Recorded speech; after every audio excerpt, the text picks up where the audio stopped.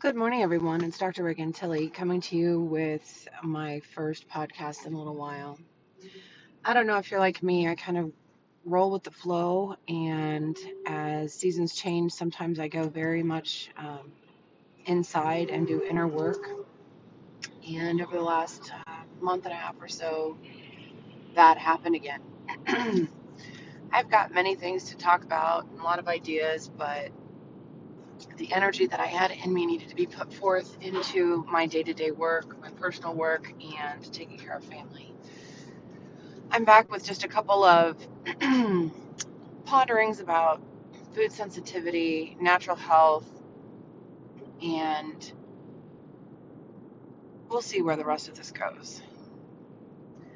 So, where I left you before was with my journey on elimination of food sensitivities.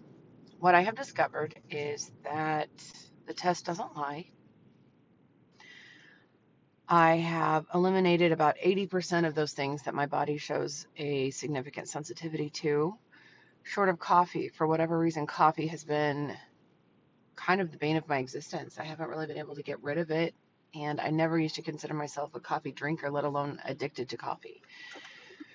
So that is one of the things that may be in the works in the future, but at the moment I get to pick and choose my battles, and this isn't one I'm going to fight.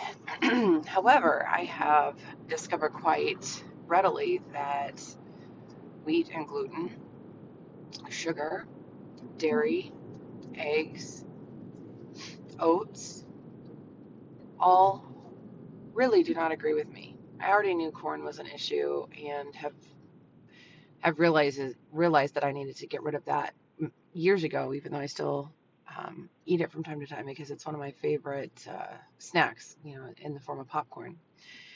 Um, what I have discovered when I eat things with sugar and gluten or wheat flour especially is my body has an immediate reaction to it.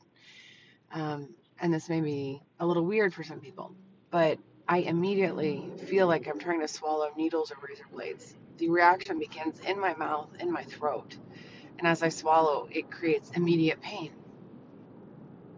Some might say, oh, you just didn't chew it enough, or maybe it's spicy, maybe it's this, maybe it's that. But in reality, these are things that are considered delicacies. Let's say a pain au chocolat, which is a croissant filled with dark chocolate. That is a heavenly divine treat.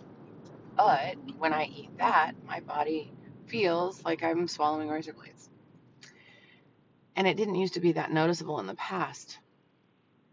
And I believe this is what happens when we eliminate something that our body is not honored by, and then we try to give it back. Our body rejects it. Eggs, I will not be indelicate here. Let's just say that my GI tract does not like eggs, and when I avoid foods that are made with eggs, I do pretty well. Duck eggs are an option for me, but I have to be very selectively needing to use an egg in order to step out into that. They have a little bit of a pond smell, which is not bad. Flavor wise is good, but they're a little fattier than I like. But they work really great when you're baking. Um, Chocolate was on my list of high sensitivities, and I did find carob to make a very satisfactory brownie. And I may step out with that a little bit further in the future when I'm trying some other recipes. But right now, I'm trying to get away from the habit of having baked goods because my goal is to eat more whole foods rather than processed foods or foods that take a lot of concocting to create something good.